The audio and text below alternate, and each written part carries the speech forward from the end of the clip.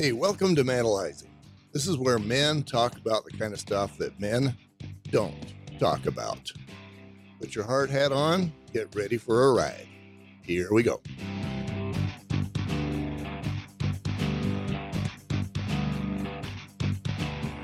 Dennis Harris. Now, you and I go way back, of course. Yes.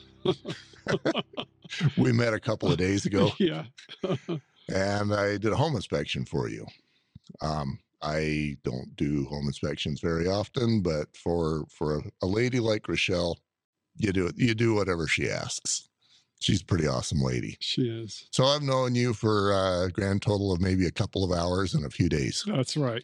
The two listeners that listen to this, let's have them get to know you. Okay. You're an ex-cop. Where were you an ex-cop, and what did a day look like for you? I was with the Utah County Sheriff's Office for, I started in 1979. And so I stayed there for 41 and a half years. That's a few. It is a few. Actually, it was a little, let's see. It was a little bit less than that. It was about 40 years. And then I had Provo Police Department ask me if I was interested in coming over with them afterwards. And I did for about a year and a half. And then one day I woke up and said, you know what? I've been in this profession for too long. I got to do something else and get out of it. Plus, I was starting to have a few health problems prior to that also. What's the difference between county copping and city copping? Well, even to this day, I'd still rather be a deputy sheriff. The reason being is in a city, you know, you only have so many miles that you can patrol in or operate in. And when you're working with a county, you got the entire county, which actually includes, if you're going through any cities, you can do enforcement in there also. So basically I was able to do a lot of patrolling up in the mountains, go up along the Alpine Loop, up American Fork Canyon, up to Sundance. Had a chance of meeting Robert Redford, quite a few people. It was just nice. It felt like I was able to get out and do a few things. Right. Yeah. Where if you're city copping, especially in maybe Midvale, Salt Lake City, whatever, it's all concrete jungle. It is. It absolutely is. And, there's just something about getting up in the mountains, up in the forest, getting out into the desert. The only problem with that is, you had to be careful. You had to be very mindful that, being out in the middle of anywhere,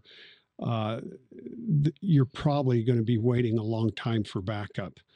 Obviously today, with the cities like they've grown, you'd probably have access to backup a little bit quicker. But back then I was looking at about 25 minutes plus. Right. So when I started Manalizing, I've got demons working me all the time, but the demons that were working me at the time was like, A, men don't like to talk about their stuff. B, you're asking them to talk about their stuff to a million other people who they've never met. C, why would they do that? D, your podcast is not going to go anywhere because nobody is going to be willing to talk to you. That's one of the lines they were giving me. So I gave you fair warning about what Manalizing is and the vulnerability we're asking from you. Why are you sitting in that chair today? Well, I'm probably doing it more for the sake of my daughter, to be honest with you. She was 15 years old while I was working for the sheriff's office, and she got a hold of my duty gun. And she died by suicide.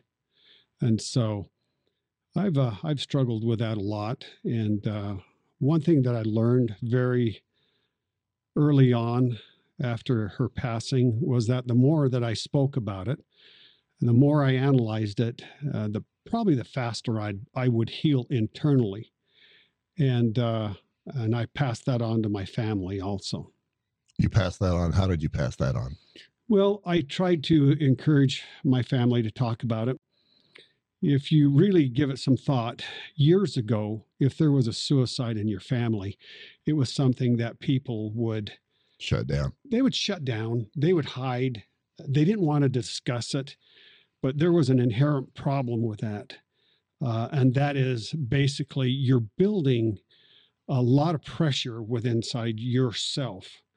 And you sometimes a human being can only take so much pressure before they absolutely start experiencing psychological, physical problems. And I learned a very valuable lesson from a psychologist after spending about $75,000 on my kids through therapy. He told me, he said, the best thing, Dennis, that you could ever do is talk about this. You will heal faster than anything else. And so I made that a point through my career to go ahead and talk about this. My initial thoughts were I wanted to go back, hide, and not really talk to anybody. I wanted to withdraw. And I guess to a point for a short time, I kind of did. How'd that work out for you? It wasn't working out at all. I knew that I had to do something different. What were the physical results that indicated that it wasn't working out for you? How did you know it wasn't working out? Well, first of all, I took off 2 weeks after my daughter passed away. And I just pretty much stayed quiet around the office, out on patrol. I just kind of did my thing and didn't really say a whole lot. I felt like there were others that wanted to talk to me. I didn't want to talk about it. And I was trying to just slowly figure out a way to emerge or heal from what I was feeling inside, because I was balling everything up, mentally, physically, you name it. And I felt like there had to be something more. And that's when I decided I had to do something really different, because when my oldest daughter passed away, my next oldest daughter, she hit the ground at about Mach 2. And she was one of those girls, I never had a problem with her. Not one problem. She was probably, if you can talk about having a perfect child in your home, she was probably pretty close to that. This is your second daughter? This is my second daughter. And so she hit the ground really hard.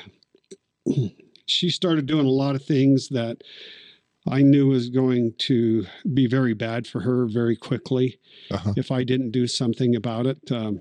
My wife then, she was struggling with it also. And I probably should start at the very beginning on what happened. But at this point, I'm thinking we need some help. And that's when I turned to contacting That's when you started spending $75,000. Yes.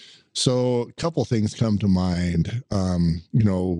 Your experience has to feel uniquely yours, and you have to have felt like only you are dealing with this. But I've interviewed guys who don't have the same story. But Robert Snow, good man, lives down near where we did the inspection at. He sat where you are, and he cried about his daughter, how she was suicidal, and how he sat on the bench just inside the garage door and just cried. He didn't have any idea what to do. And he couldn't go to his wife because he knew that her plate was full too. And he couldn't go to any other dude because who are you going to go to? So he just kept it inside. And what you just described is what I've come to feel like us men are trash compactors. Mm-hmm. We compact and we just shove it down and shove more down. And then comes a day when you can't shove it down anymore because you're full, and then you explode and go nuclear, and innocent people become victims. If there's somebody listening to us who's like, oh, my daughter or my son committed suicide or they're suicidal, there's other guys. There's other people who you can talk to. Well, if I'd like to share with you a little bit of story regarding my daughter's death. Please. I'm going to walk down memory lane a little bit. And this was in 1998. And I was working in narcotics. Uh-huh. And out of my 40 years, I spent 20 years working in the narcotics arena. And so I was gone a lot. During the day, at night, morning. I would a lot of times get home maybe 2, 3 in the morning. I was out the door, 11 o'clock, 10 o'clock, depending. And so I would come in real late. But my thing was every time that I came in, I made sure that I would go in to each one of the kids' rooms, open up the door, give them a kiss on the cheek, on the forehead. If it wasn't too late, sometimes I'd wake them up, even though it'd still be a little bit late. Uh-huh. And I would talk with them. I felt like I had a bond with my kids. I really do. Right. But there was a time when my my oldest daughter then, she was having some problems. And being in the teens, you got your... if they're a teenager, they have problems. They're all over the map. Uh-huh. And as well as she was having anxiety. She was having depression. She had a boyfriend that basically at that point she said dumped her. And so she was struggling with that. And so I was trying to keep an eye on her the best I could. And my wife then at that time was also. And so fast forwarding, one morning I came home again early in the morning, and I opened up the closet door. Generally, I'll go lock my gun up in a safe.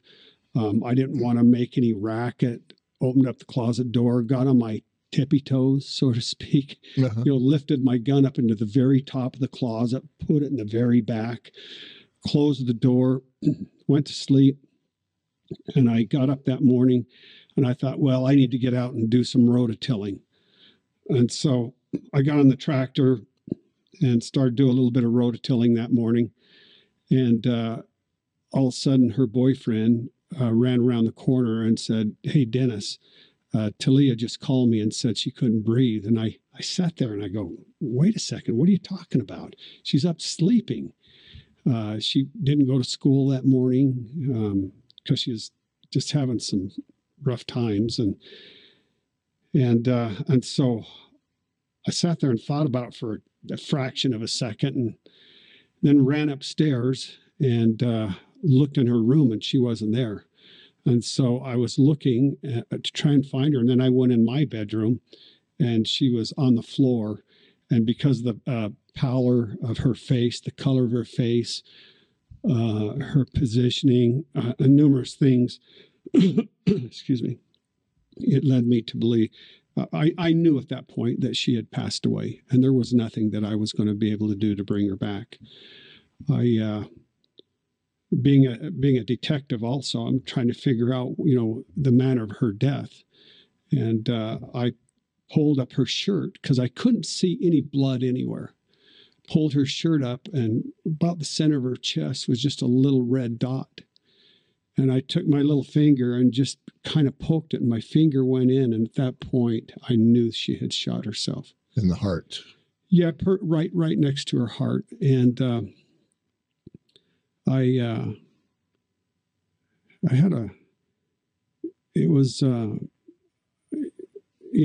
I called 911.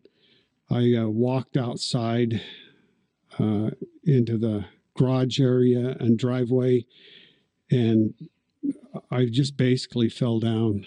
And a lot of that is just really black to me. I have to be honest with you. It's just, next thing I remember is I remember the police, the local police, the sheriff's office, I think Orem Police Department, Provo Police Department, sheriff's office, the fire department. There were so many police vehicles and firefighters on both sides of the street for quite a ways on both sides. And I called my wife then at that time on the phone, and I said to her, "Tamara, you need to come home."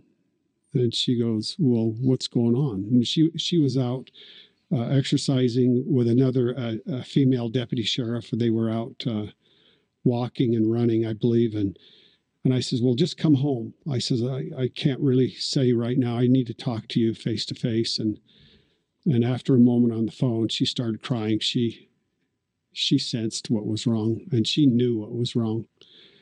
And she came home, and it was a rough time. And then I asked the police to pick up each one of my kids, two other of my children. My youngest one was still fairly young at home, and they brought each one of my kids home, and I talked to them individually, and told them basically what had happened. And what did that first night feel like for you? You know, the cop cars are gone, the fire engines are gone, your kids are at home. What did it feel like? It was, I don't know if this makes sense or not. It was like someone placed a nuclear bomb right in the center of my family and blew my family up. I don't know a better way to describe it. It's like my wife was doing what she could do to survive. Each one of my kids were doing what they could to survive. And it's like we weren't together. And we were in survival mode. Right. Totally. A handful of individuals who are extremely isolated, islands unto themselves, trying to survive. And at the same time, everybody's holding it inside, and we're basically crying day and night. Can't sleep. Finally figure my oldest daughter, short time later, like I said, she hit the ground at Mach 2, and I knew we had to do something right then. So we worked together, and we got a hold of a Lifeline up in, it was up in Centerville. And we took my daughter up there and put her into a program. What do you mean she hit the ground at Mach 2? She totally, it was a disassociation from the family. I believe she started drinking. She started doing a lot of things that we knew that if we didn't get a hold of it right then, we were going to be looking at another situation where we're going to have another daughter that's going to pass away. And as a father, I thought, there is no way I am going to let anything happen to the rest of my kids. I shouldn't say as a father, as a mother and father, we were committed on making sure that nothing was going to happen to our kids. Right. And so we knew that we weren't in a position to go ahead and do something, but I knew that there was something out there. So we did a lot of checking, and we found a program that we put her into. And to this day, I believe that it gave her the tools to help her out immensely. So you went from being a handful of islands inside the same house, under the same roof. You got her professional help. How about the family itself? Did you pull together in any way? How did you improve things with each other in any way? Let me take it just a step further. I thought that maybe we had our daughter in safe hands, which we did. And about a year later, well, first of all, let me back up. I thought my son was fine. I thought, no problems. He's going to be okay. But about a year later, we were eating dinner, and he opened up our sliding glass door upstairs, went out on the deck, and just dropped his head into his arms and started crying uncontrollably. And I thought to myself, why? A year later, now he's hitting the ground at Mach 2. He started having problems. He was drinking. He was taking drugs. And I thought, how come a year later? And I thought maybe we were starting to get a handle on this stuff. And so we got him into a program. And he was in there for a while. And so these programs were helpful because it brought the whole family unit in these programs maybe one time a week. And so they helped not only the child that was in this program, but the mother and father also, because they realized that we were being an island unto ourselves also. Oh, yeah. Trying to deal with all this crap that's going on. And it's now a very dysfunctional time. And so we work our way through it. And in order to, we start to make some real good progress. And as time goes on, we started working a little bit closer together and then closer together. And then we started talking about it more as a family. And my feeling, $75,000 worth of advice is, if you have a problem, the most important thing that you could do as a mother, a father, or a child is to sit down and talk about it, because society in the past has taught us is to retreat and hide and keep it all inside. And therefore, you don't have a pressure valve. Until you go nuclear. I have a ex-sister-in-law. This happened many years ago, but she died randomly at like 3 years old. Her daughter did. And we did what you talked about. We did what pretty much any red-blooded American inhabitant of the planet would do. We did nothing. We didn't talk about it. Then one day I was over there visiting her, and I noticed there was a Dear Abby type thing on her fridge. And it was basically, why don't people talk about it? She existed. She was real. Why don't people talk about it? So I thought, all right, I'll talk about it. So I went over and mentioned Kimmy's name to this lady. And a few seconds later, she starts crying. And then, of course, my wife waits at the time, waits a couple minutes and says, why'd you do that to her? Why would you bring that up? Make her cry. You made her cry. You're evil. And I think that's the risk we feel is, we don't want to bring it up because we don't want somebody to cry, because we don't want to accept that there's anything hard. So as a result, we're all trash compactors. How did you deal with that in your family? Well, personally, I'll start off with my wife back then. She went to beauty school, and I knew that was extremely important for her to do, because if we really sit down and think about it, the worst thing that you can have take place in your mind at this period of time is doing nothing, is just in idle mode. It's the most destructive thing that you can ever have, because it gets to be a very dark place in your life.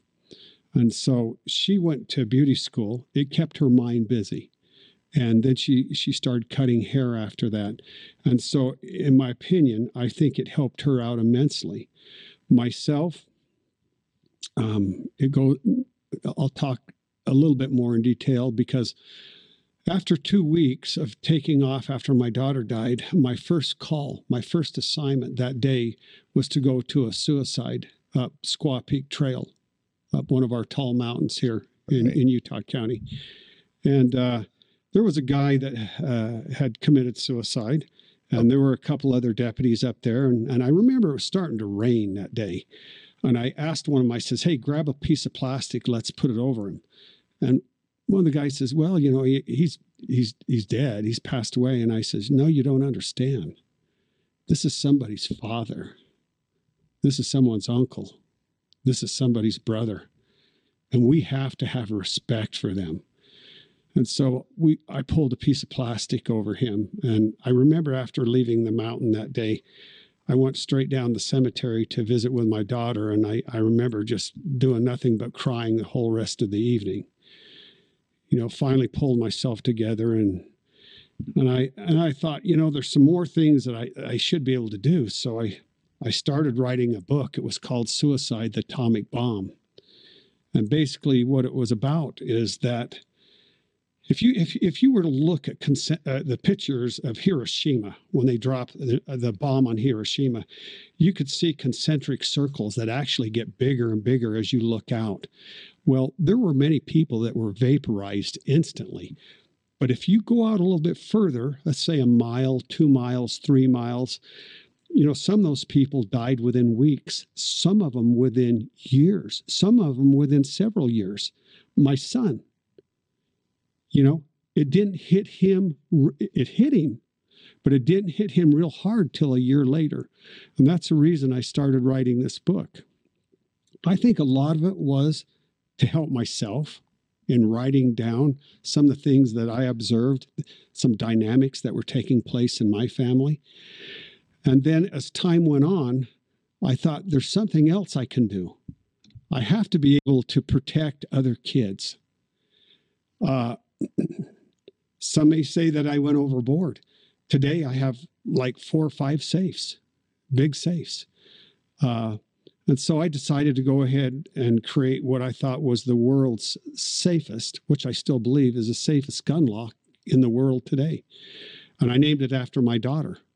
Her name was Talia. And so I called him T-Lock. So T-Lock. Uh-huh. And it has an alarm system on it. You can't break into it. If you break into it, you're going to destroy your gun.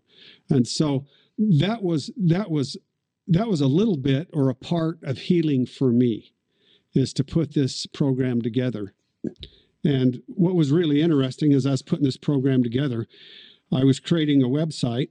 My youngest daughter was creating the website. So everything that we were doing on this gun lock business was all family. Uh-huh. And the reason being is because I wanted involvement from every family member so that we could all feel like we're contributing to this. So one day the family left and I'm writing a little blurb on the website, and I was having such a hard time. And all of a sudden, all I can tell you is this. As I was putting together a paragraph or two, my daughter was standing next to me. I finished that within 4 minutes. And it was everything that I felt and that she wanted me to print. And so I felt that that point she was happy in what I was putting together. How much time was it from the moment that she committed suicide until the first moment that you felt her? Well, there's a little story. My daughter was having a struggle, and she was seeing a professor at UVU. Uh-huh. At that time, it was UVU college in Orem, university. And this professor was helping her on the side. And after my daughter passed away, he came over to me and he says, "Hey, I need you to read this." And I'm at the cemetery, and we're sitting there, we're waiting, for a few talks and that. And then, we would all leave. But the whole family was there. But he walked up and he says, "I need you to read this now." And I didn't want to read it right then. We were just in too much pain. And so about a week later, I grabbed all these envelopes, condolences, and I read the one he wrote. And he told me that she had visited him, that she came to talk to him and was very apologetic and wishes that she could have talked to us, but we were in so much grief. At that point, I got to be honest with you. I feel like for the first time in my life, I felt there was a connection with the other side of this life. The first time. First time. I can echo everything you've said. I have any number of experiences like that myself. When my wife's dad died,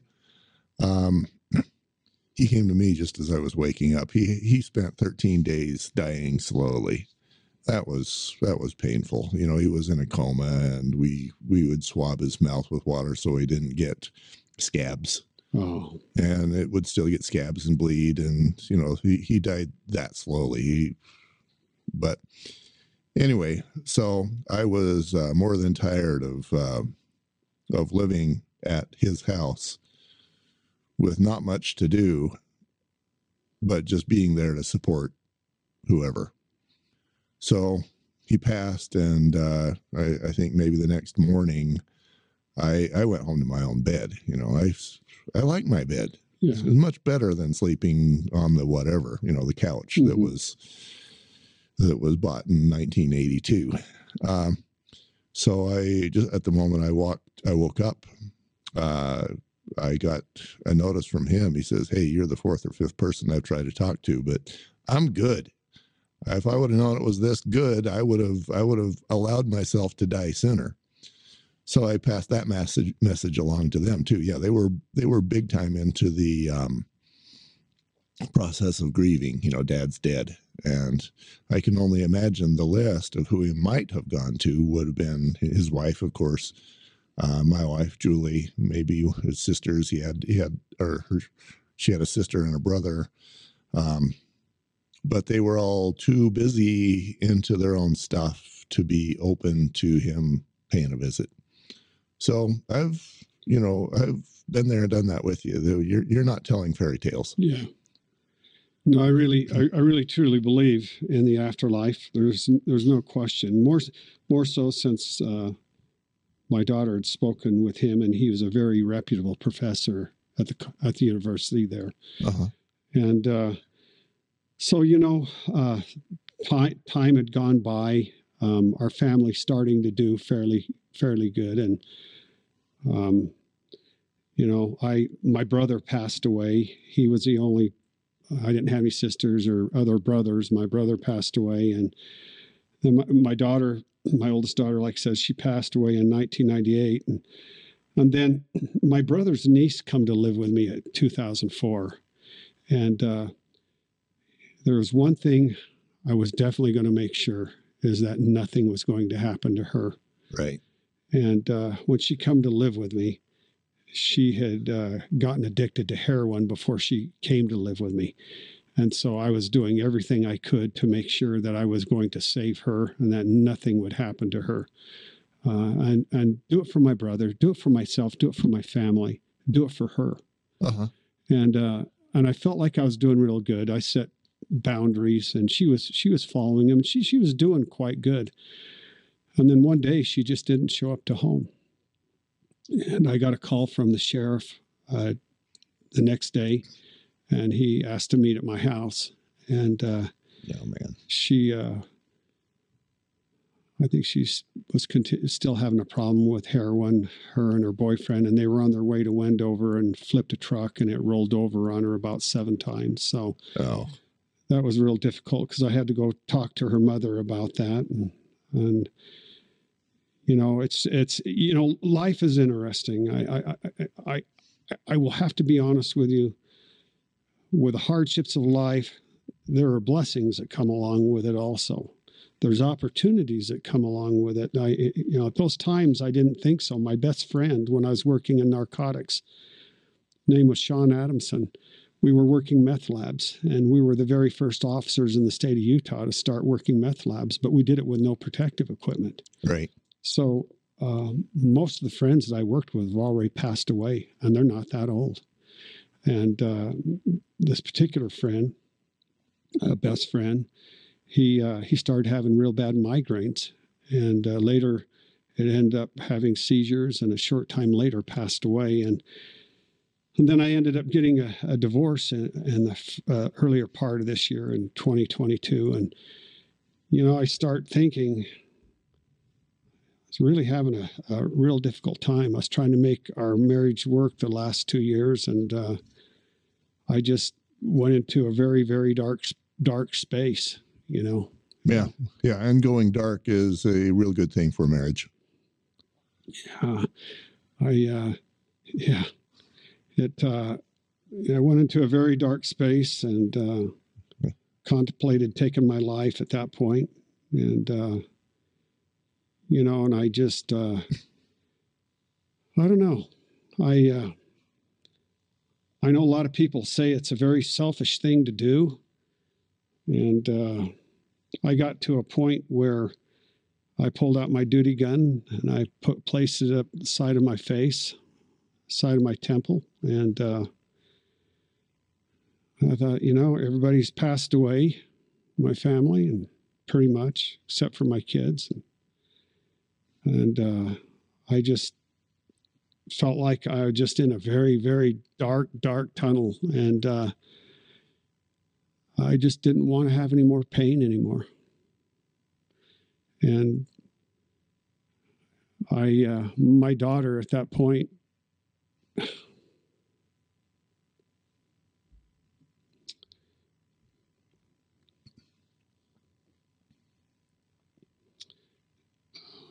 I'm trying to think the best way to put it. She flashed right in front of my face, and I dropped my gun. And I think she was helping to teach me that this is not the right way to go. And I had a moment for a second. I want to say that I'm embarrassed. I want to say this is terrible. But it's just, it was a point in my life that I couldn't dig myself out. Mm-hmm. I just couldn't dig myself out until my daughter come to visit me. What did she do for you? What was the message that you gained from her? It's probably more of a comforting feeling inside that if I do this, she's going to be talking to me about it, that my kids are not going to forgive me. My family's not going to forgive me. And I felt like I could see a little bit of light through that tunnel. And I just kept pushing my way to try to get there. And I thought, well, I've developed this gun lock, and this will be for naught. This will be for nothing. Here, the inventor of this gun lock commits suicide too. And so I've never really said anything to anybody about this before, but I was in a dark place, and my son knew I was in a very dark place, and he came and picked me up shortly after that. And he took me for a drive up American Fork Canyon, up by a place called Dutchman Flats. Mm-hmm. And if you continue there, you'll go into a ski resort, but it's a super, super rough road. And he had a Jeep, and I couldn't believe he ever took that road. And to this day, I don't know how we got there. But I may have said 5 words the whole time. Uh-huh. But, for my son to recognize that there was something wrong. This is the same one that went out to the patio and cried a year later. Yeah. He recognized that there was something wrong, and he came and picked me up. I didn't say more than 5 words to him for the 4 hours or 5 hours that we were together. But to this day, I reflect back on my daughter, reflect back on my son, and all I can say is I thank God for my kids and for my family. Because they both saved you. They saved me. Dennis, thank you. Thank you. Hey, thank you for listening to this Manalizing podcast. I appreciate it. I don't go hunting for men with big stories and big issues to deal with. I find that pretty much any man that I talk to, he's going to have a story. If you're inspired by what you hear, here's my invitation. Join us. Join Manalizing. Manalizing.com. Lift and be lifted. Help other men and allow other men to help you. Let's do this together. We look forward to meeting you. Manalizing.com.